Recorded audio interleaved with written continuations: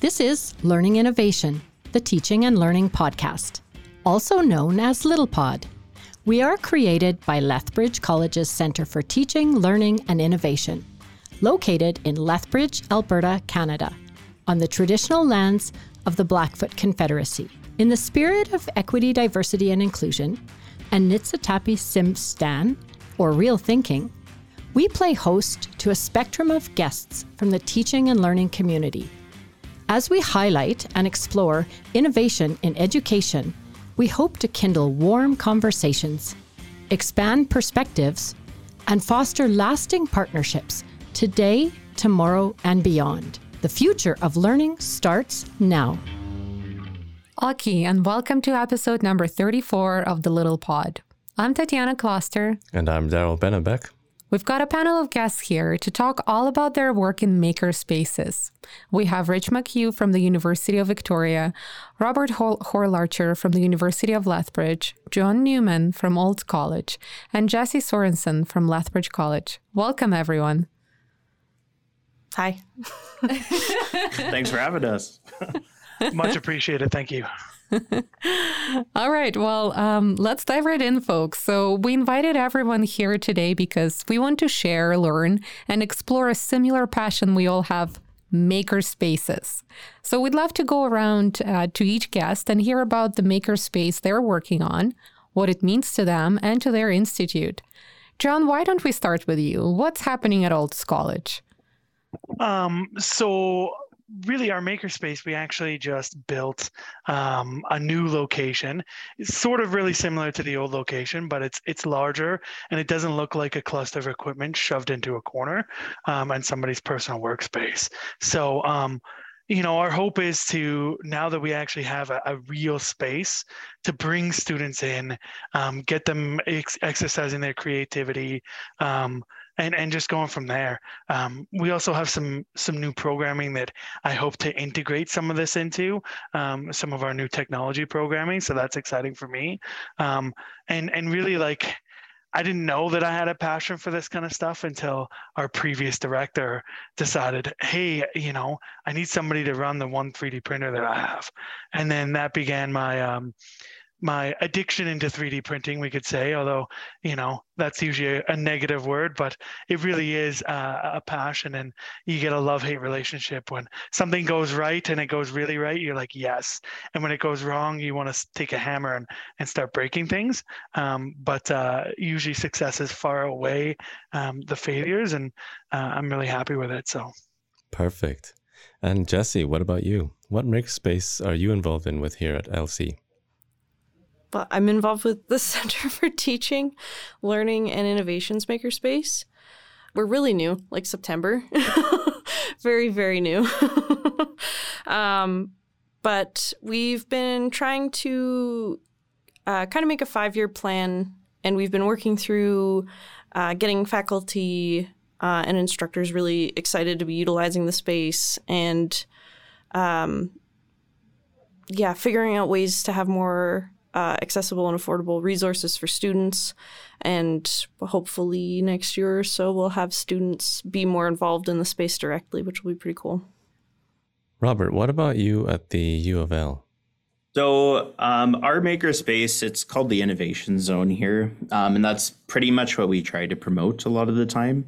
We're focused on basically helping students create prototypes of whatever it is they might want to create. And then we actually have side programming where we help students to start up their own businesses.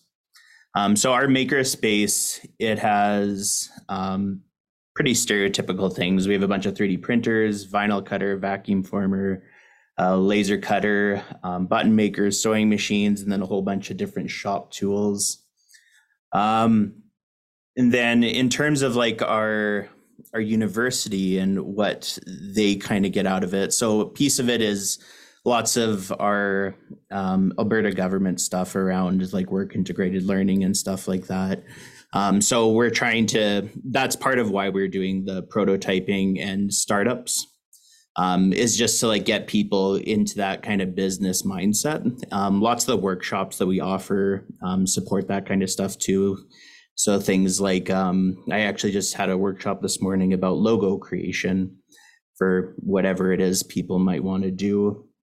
For myself, I'm similar to John. I grew up like being in shops and stuff like that, but I didn't realize like how passionate I was about maker spaces until I started to get into this realm. And one of my favorite things for just like my own growth is that there's so many different realms to just learn. Like it's just endless learning opportunities and different ways of creating information and knowledge. So that's what I'm really passionate about with maker spaces. Thanks so much for sharing, Rob and John. What about you, Rich? What's going on at UVic? Yeah, we've had ours up and running in the library, the main library at UVic, since the end of 2017, so a little while now. I'm a little bit jealous of Rob, and I think maybe John too, in terms of the equipment we have. We do have 3D printers and a laser cutter and some electronics, but in the library, they get a bit touchy when we talk about woodworking and dirtier type things. So, so we do a fair bit of, 3D design, 3D printing, prototyping, a lot of software. Our most popular workshop is Microsoft Excel, ironically. So, yeah, I never would have guessed that when the request came in for that. But yeah, we do a lot of integration with professors across campus. We taught about 6,000 workshop participants last year, and about 80% of those were in 4-credit classes. So, and most of those we're going out to their class and leading them. We do a promo spiel on the Makerspace so that they know we're there and they can do our drop-in workshops or use our equipment. We do a lot of badging too for credentialing, which is popular, especially with our co-op students, so they can show employers that they've got some skills in an area outside of what they're studying in their program, which is nice. And even some of them appreciate skills that they might be expected to, but just at a more granular level, they can demonstrate that they know how to set up a WordPress website or, can do some basic 3D design and 3D printing. That's brilliant. I just love the diversity of examples that you have just shared, folks. It makes me think about how maker spaces are these innovative catalysts, essentially, to equip our students with those 21st century skills that we keep hearing about. How would you explain what maker spaces are to someone who's, let's say, a first-year student or even a faculty member who's completely unfamiliar with what this is? Actually, one of the things, and again, this is partly because we're in a library and like to differentiate ourselves, but we tell people that we help students, faculty, and staff explore and express their ideas in ways other than text. So 3D printing, 3D design, electronics, visualization, data visualization, and more, of course. But again, that's mainly because we're in a library and we want to let people know we're not just, grandpa's library or whatever. Yeah, and I would say, how I've always looked at it is it's a place where everybody can go to express varying degrees of creativity, whether it's, you don't have very good art skills, but you want to create something, or whether you're somebody who's, really good at 3D sculpting and you want to, create a masterpiece on a 3D printer, or, you're just curious and you're just like, I want to figure out how I can create something. Because you like to make. And that's really what I always look at as it's a place where, you take your imagination, whatever you're thinking, and we can make it happen. And we can help you make it happen, more importantly. Yeah, like a space where imagination meets innovation. Yeah, basically. Yeah. Actually going to come at this from a little different perspective. So for maker spaces, the thing I always think about with them isn't necessarily even the space component, because maker spaces, like, they can be online, they can be like mobile, they can have like a physical space. So maker spaces, I think it's more of just like even outside of the space, just that idea of like creativity and stuff like that. But I would almost take the space component out of a makerspace, because even like, say, like all of us obviously work in post-secondary. If all of the funding ran out for everything and we all just had like our position and that was all that got funded, you can still create programming and stuff like that with just like using open source programs and whatever. And I think that could still be considered a makerspace. This is a very insightful point. Thank you for sharing, Rob. It's interesting to reflect on how the very concept of makerspaces transcends physical space, right? And I think this is what this pandemic has shown us, that we can do it. We can harness the power of online learning environments to still support our students' learning successes. This is great, folks. Yeah. And it's really interesting how makerspaces can create community. It just strengthens that ability for students to learn from each other, for us to learn from students, faculty to engage with them. So, Rich, you mentioned that you started in 2017, which is shortly before the pandemic hit. So, what are some challenges and triumphs from your makerspace, and how did you manage the pandemic as well? That was challenging in a number of different ways. Fortunately, I'm also a sessional in teach and ed tech class in the Faculty of Education here.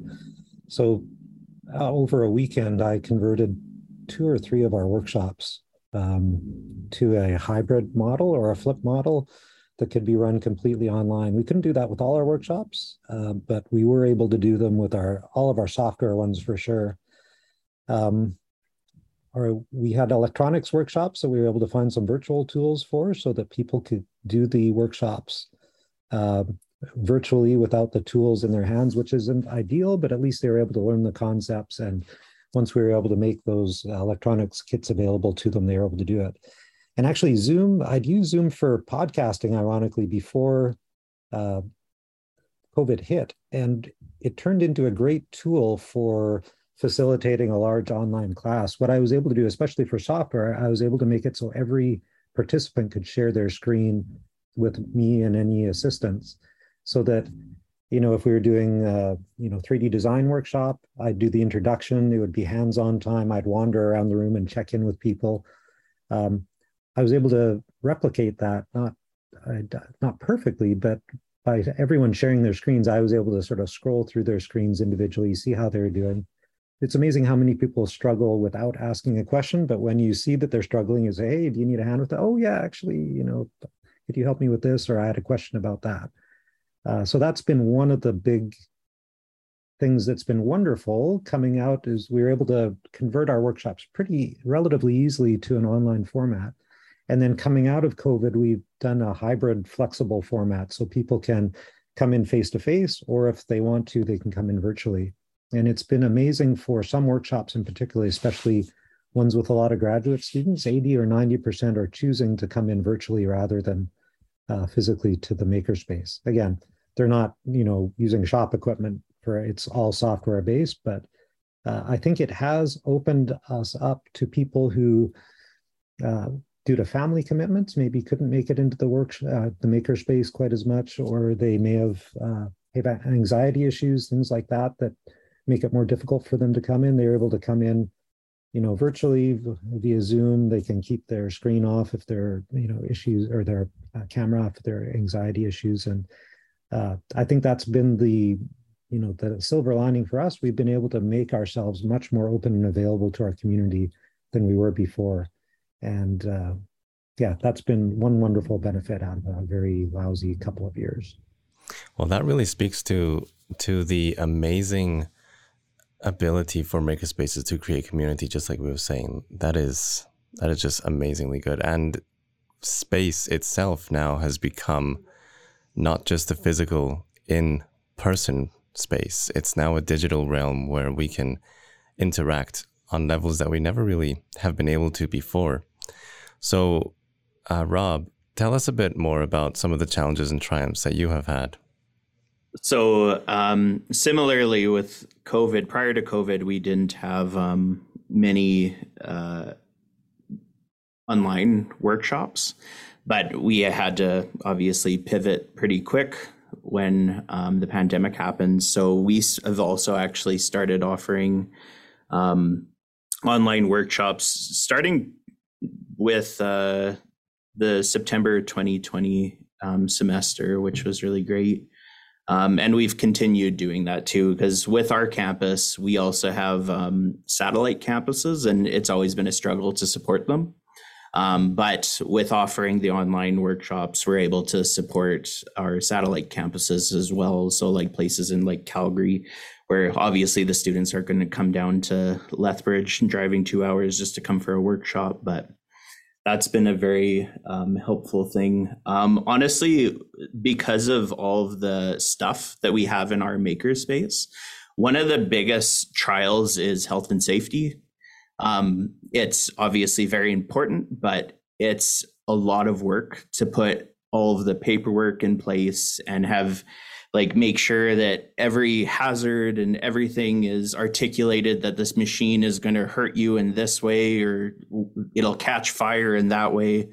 That's definitely a really hard thing about makerspaces that isn't necessarily fun. But it's obviously very important for the space as well, because people do need to be made aware of how things might hurt them. But it's a lot of work to put in all of that stuff. Our health and safety loves us here. So John, what about you? Some trials, I know you all started on a cart, didn't you? Well, so the funny thing is it actually started out of our previous director's office. He had a 3D printer actually from a Canadian company that is now non-existent, but they built them in Edmonton.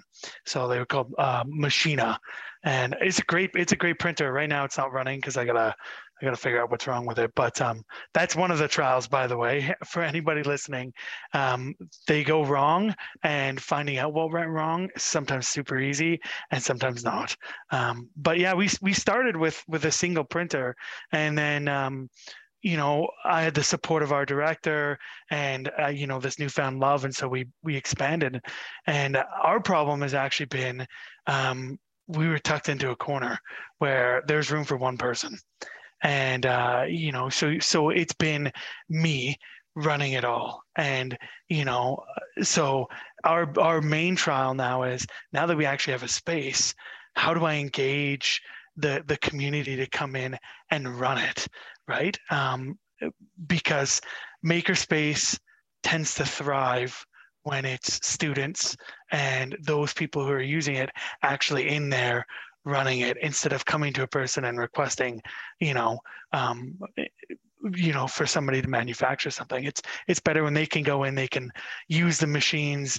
And so that's our struggle, is now that I have this space, how do I bring the students in? How do I engage the faculty to bring their students in? We have a unique opportunity as well, in that our Learning Commons, our library, is also a shared space with the Olds High School.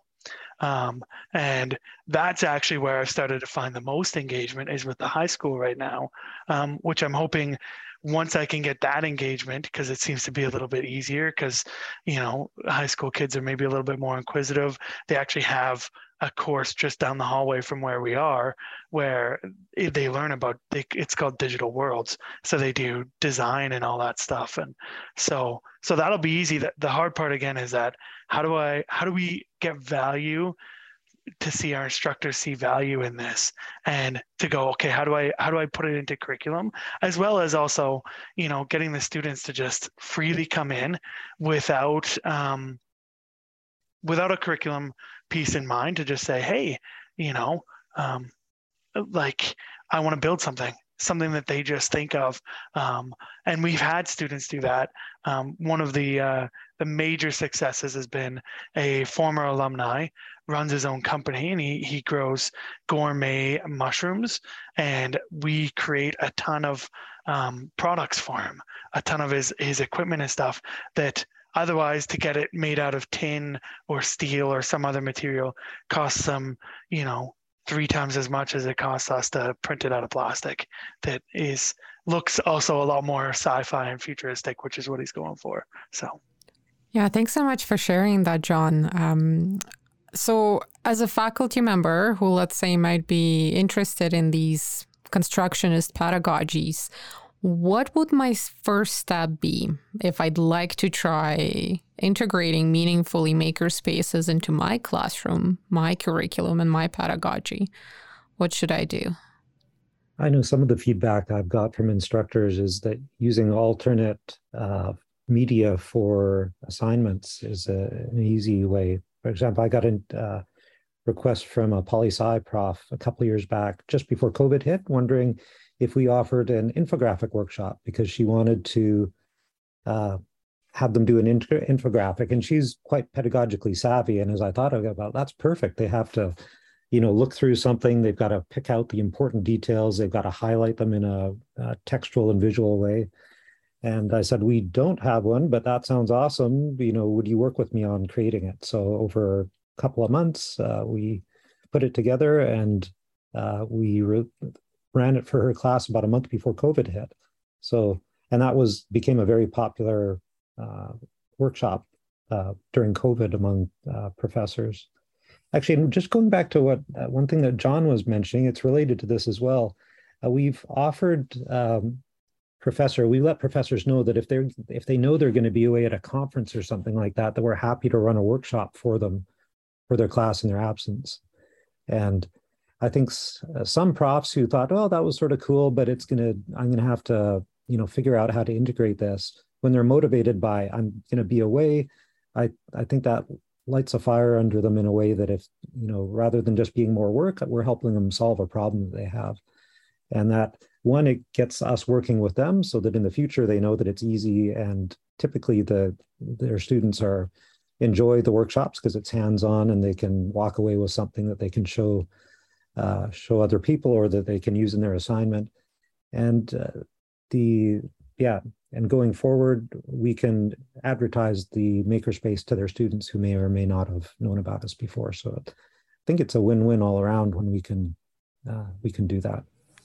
I know one way that we've been doing it is leaning into more the fact that the makerspace is a great way to have and create open education resources for students and faculty to utilize as well.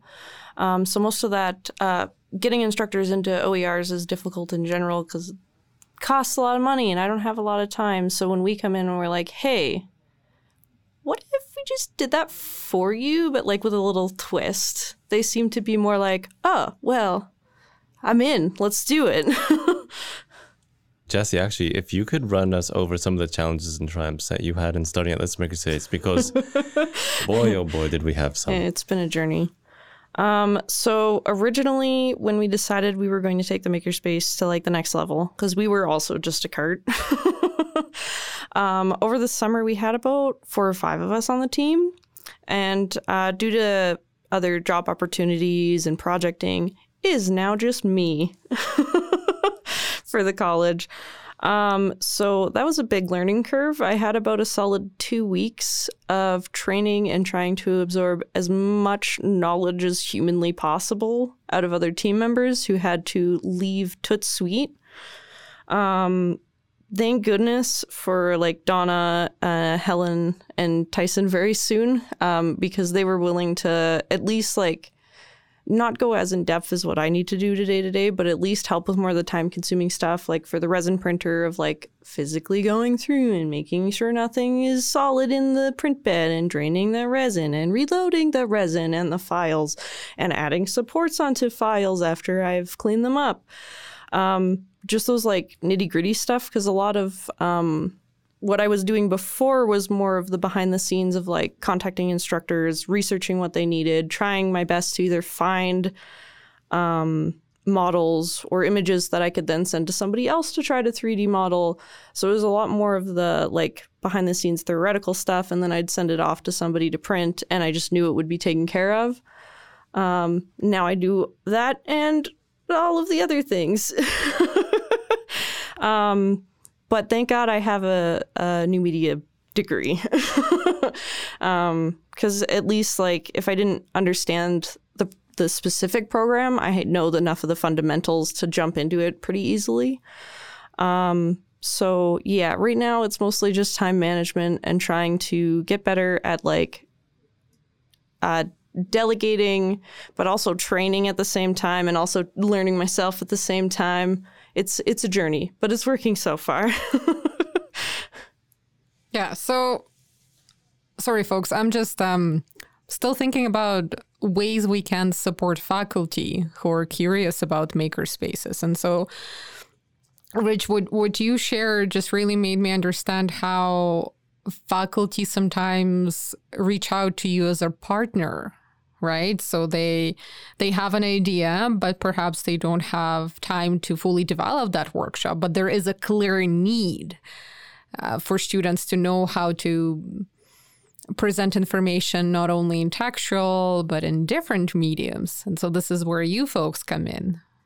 Yeah, we've got a history prof who came in and did a series of our workshops, our website workshop. We have some lightweight data visualization workshops for like before and after and GIS. And they were talking about some other things that they were doing. And I thought, you know what, our electronics workshop would be really great, you know, using our Arduinos in sort of museum exhibits. It's something that we didn't have, and this was just before COVID hit, and we didn't do anything during COVID, but we've got a graduate student with some background in that area who's working on creating that for him. And it will be of interest, particularly to the, the history and the archival students who would be working in museums and things like that. But I think it would be something that would be really useful for high school as well. And because we make all of our workshop curriculum Creative Commons licensed, publicly available, we can not only promote that to faculty on campus, but also to the high schools around who might find it useful for projects that they're working on as well. And then you're building a bridge with those folks from high school and giving them a taste of what post-secondary education might be like. I love it. Yeah. Well, and they bring classes in. It's funny, one class came in and we showed them the 3D printers, which is always a hit. And afterwards, they were talking to one of the subject librarians who knows a bit about the makerspace, but not a lot. And the librarian brought him over. He said, you know, this person wants to know what career they would do to use a 3D printer. I go, great question. We'll introduce you to here, but it's probably engineering would be what you'd want to do. And how do you feel about math? And they enjoyed math. So I said, engineering might be a good fit for you. So something to think about anyways. So that was kind of fun. Yeah, for sure. Rob, John, anything to add to that when it comes to faculty engagement or faculty support? Yeah, at the U of L, it's kind of similar to Rich. One of the reasons why I started, why I got a job here was to answer a question or an assignment that will happen in classes. And that's when faculty members will say, oh, you can write a paper, or you can do this, or you can do whatever creative thing you want to do. So part of what we've done is help fill that random third one, so people have some place to go to for support. Because just like we have places like the Writing Center or whatever, it's helpful to have people who can tell you how to make a website or do videos or make a poster or whatever. Another thing that actually we've started doing, because at our makerspace, we have so many different tools and stuff people can access. And if somebody's bringing in a class, we don't necessarily have the ability to train like 40 people in an hour on how to use a 3D printer. But people, faculty members want to use our space for whatever reason. So what we've actually started implementing to kind of satisfy that need that they have for wanting to come into the space without spending, I don't even know how long it would take to train 40 people on a 3D printer, but without having to do that, we've started offering maker petting zoos, which is basically we've set up a whole bunch of different stations with just like low barrier to entry stuff. So people can just bring in their class. They can all like sit down at whatever station kind of works for them, spend some time on that and move to the next thing. So we set up like a table that just has like Lego spread all over it. The most popular thing that we do at those is probably our button maker. People go insane over our button maker. That's like I've been telling people for a while, we only really need 2 pieces of equipment in our makerspace, and that's a 3D printer and a button maker. Most people would be happy to just have those 2 options. And then for the button maker, we set up a table with drawing and coloring so people can like create their own buttons and just turn it into a button right away. Then we have things like Makey-Makeys or Ozobots and stuff like that too. So just having all these stations set up, it takes next to no effort for us to offer all of these things for people. And when classes come to do that, they're all super stoked on just like being able to do all these simple little things. And then, like I said, particularly the button maker, that's the main one. I have to say that is like so gratifying, because when I started with the makerspace around like this time last year, originally it was just to build interest. So what I had done is like moved things off the cart and like put Lego out in the space and started moving things more into the library for students to use. And I thought, because like I have a public library background as well, so I was like, oh, is this just my public library brain kicking in, being like, come play with some Legos, but also look at the cool things we have. But it's nice to know that I'm not alone in doing that. And it definitely brought more interest and like awareness of the space, because we did like signage and stuff to say like, hey, this is the Makerspace Lego station. If you want to learn more, come talk to one of the librarians. So it definitely made, I think, that transition to when we started approaching faculty a bit easier. It's also good for the students who use the space too. So like for students who aren't necessarily confident in like using a 3D printer, like that sounds just like insane to them or whatever, having like these like more accessible stations, it helps to form like the basis of like building some confidence and stuff like that, where they can kind of branch off of there to experiment with whatever other thing catches their interest after.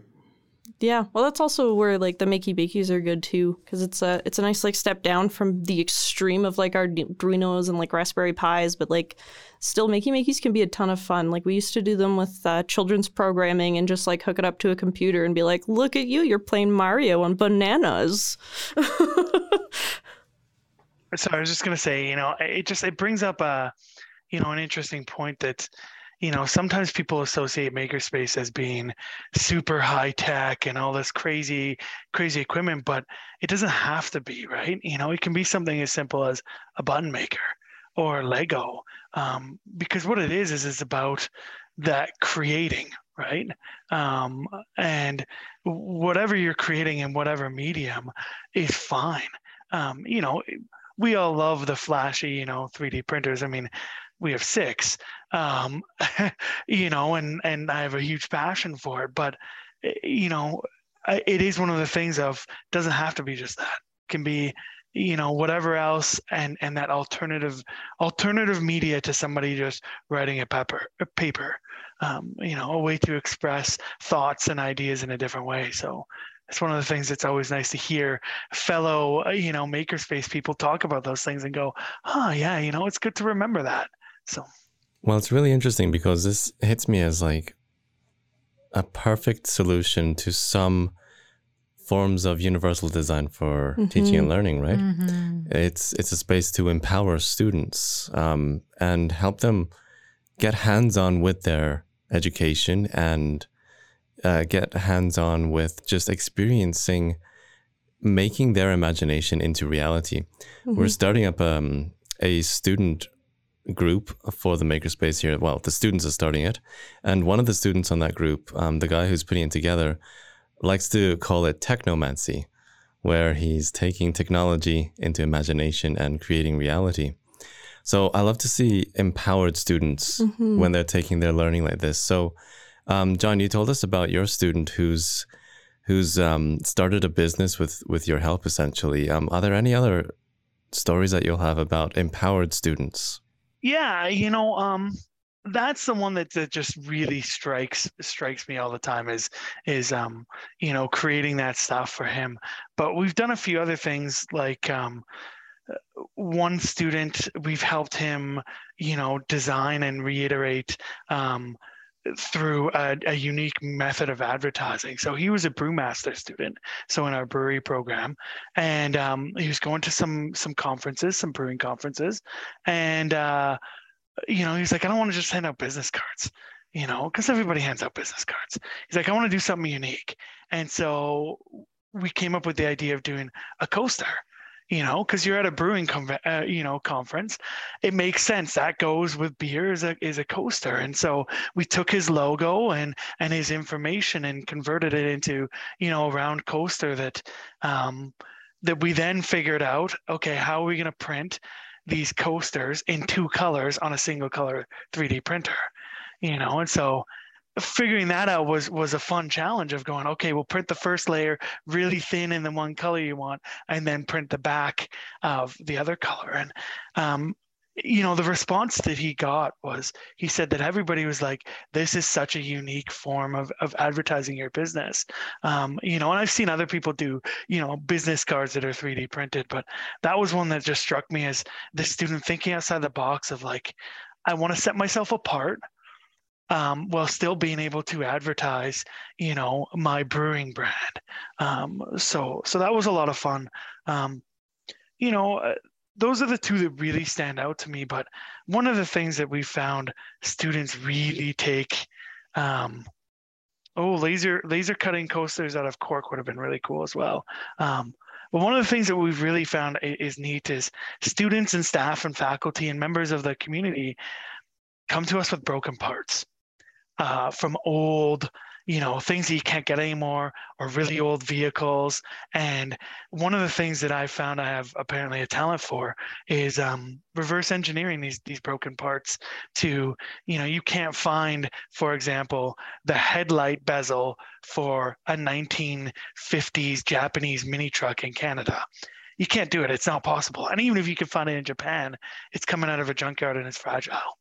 So, taking that, scanning it and measuring it and figuring out how to redesign it so that you can print it for the student so that they can restore this, passion that they have for Japanese mini trucks, which I didn't know was a thing, but it is a thing, and it's really cool. Or classic cars where you can't find the parts anymore, and they're like, hey, I need just this part of the dash, and I can't find it. Or if I do find it, it costs me $2,000 for a $40 piece of plastic. So doing that kind of stuff has really, really opened it up. And I don't know, part of me goes and I look and I see in the future, you see these places, and they're not going to have this catalog of parts. They're going to have a digital catalog of parts that they can print you. And, you're going to have these advanced 3D printers, which we're already seeing, although they cost an arm and a leg out there in the world. But, I'll just print up this steel part for you. It'll be ready tomorrow. Mm-hmm. Yeah, so Rich, I know you have one more example to share of your collaboration with faculty. I'd love to hear it. Yeah, this was another one that I didn't expect to come across my desk, but we had a Microsoft Excel workshop that became way popular than I thought. And then someone from the business faculty messaged me wondering if I could run this workshop for some of their business students. I said, oh, that would be fine. And they said, actually, could you do it for all of our incoming business students? Because a lot of them are going off on their first co-op. And a number of them do have Excel experience, but a surprising number have no idea. And we're getting complaints from employers. So that I said, no, that would be fine. So I guess it's about 200 every year. We've done it in a hybrid format, so I'm not actually having to do it face-to-face with 200 or virtually with 200. But that really kickstarted our badging program. We were seeing badging numbers, but they actually made the badge a requirement. They had to upload their badge to the learning management system to show that they'd actually completed the workshop. I think what this example shows is how important it is to have these makerspace experiences aligned with course learning outcomes and how important it is to identify and attempt to bridge some of those skills gaps.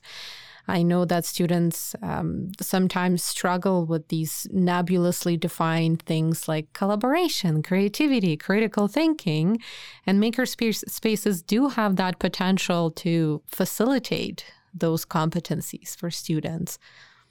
And do it in a fun way, in an active way that you don't always get from some disciplines, which I won't name.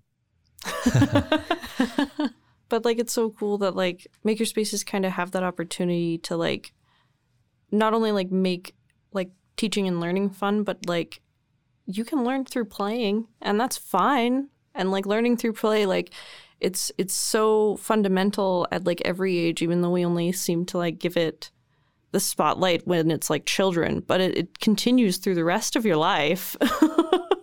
Yeah, it makes me think about how makerspaces can help students develop a growth mindset. So I think it was you, Rob, who mentioned building prototypes with students, right? And essentially, this is what learning is. You create something, you test it out, and then you tweak it.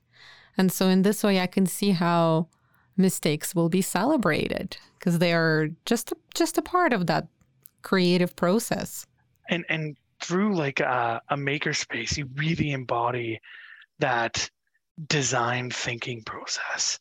And we actually, you know, in one of the new programs we just launched, there is and one of the mandatory core courses is a design thinking course, where the whole course is learning how to go through the design process and that innovative thinking. And when you think about it, in the workplace and in industry, you know, we expect students to be able to critically think. You know, we hope that everybody can you know, have a degree of critical thinking and problem solving, and you learn that very quickly in a makerspace when you're creating something of, you know, you create the first project and it's a disaster, but you can quickly learn from, okay, this is where I went wrong. This is where the design didn't work.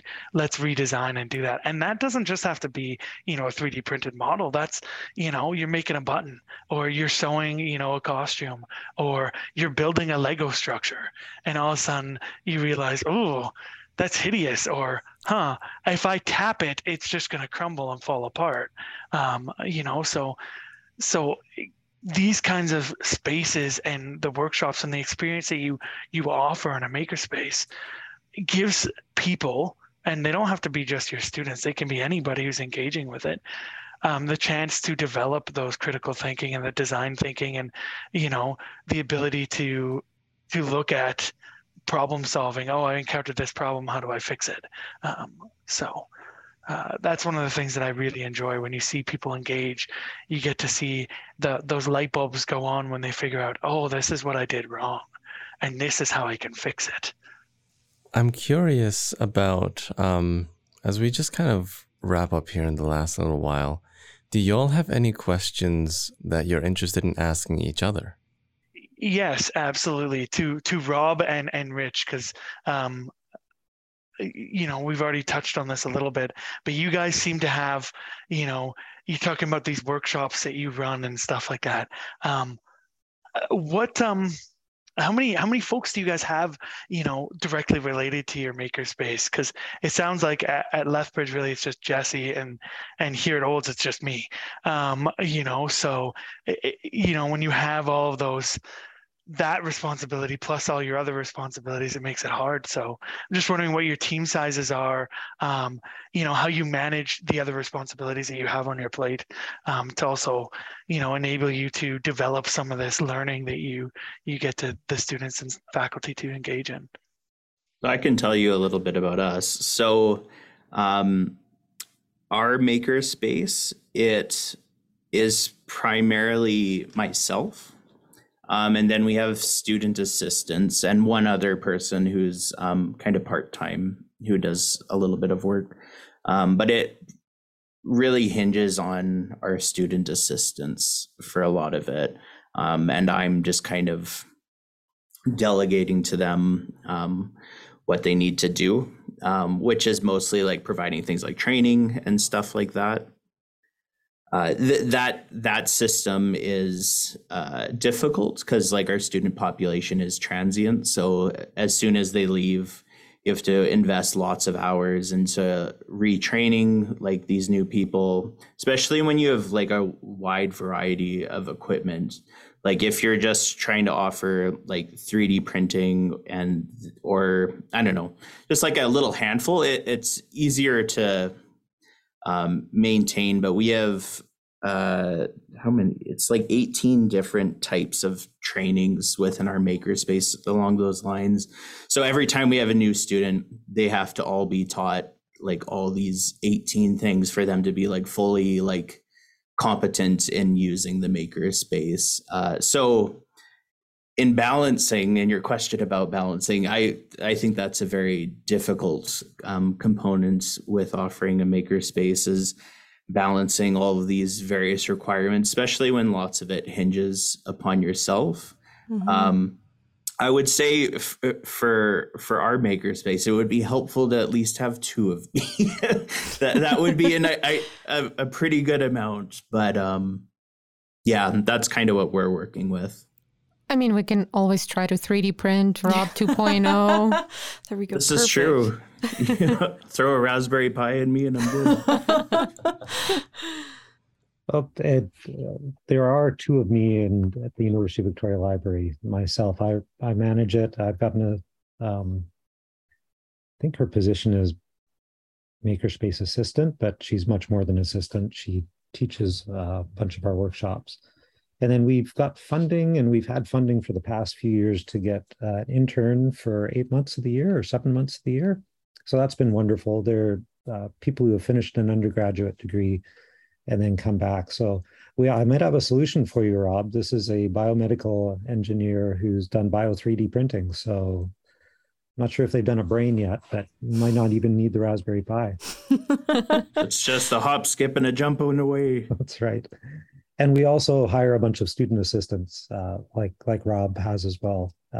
But like Rob said, and I cannot downplay this, it's a huge amount of work in September, October for the training for those new students. And actually, when we're interviewing people, we'll often ask, what year are you in again? Because if they're in second or third year, like, great, we get them to come back. And then we can have them do some of the training as opposed to the full-time staff having to do the training. So, but it is great because they all bring different things, but the training up front is a fair bit of work, like Rob said. Oh, and we also have graduate assistants that we've got funding for they're only with us for 10 hours a week, but we hire them specifically for skills that we're lacking. So I can do the basics of RStudio, for example, data analysis with RStudio, but I could not teach anything more than the basics. So we always have one student with RStudio. We've got another one who's an expert in qualitative analysis, so in vivo, things like that. Again, I can do the basics, but I can't teach the more detailed questions. So we'll hire people with specific skills to fill those gaps. Thanks, folks. From what I'm hearing is that student involvement truly is key to make makerspaces student-friendly.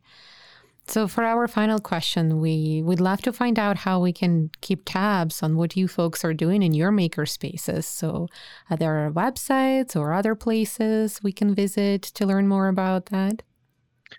So from Olds College, I do have a Google site because we're a Google institution, and so Google Sites was just easy for me to whip something up.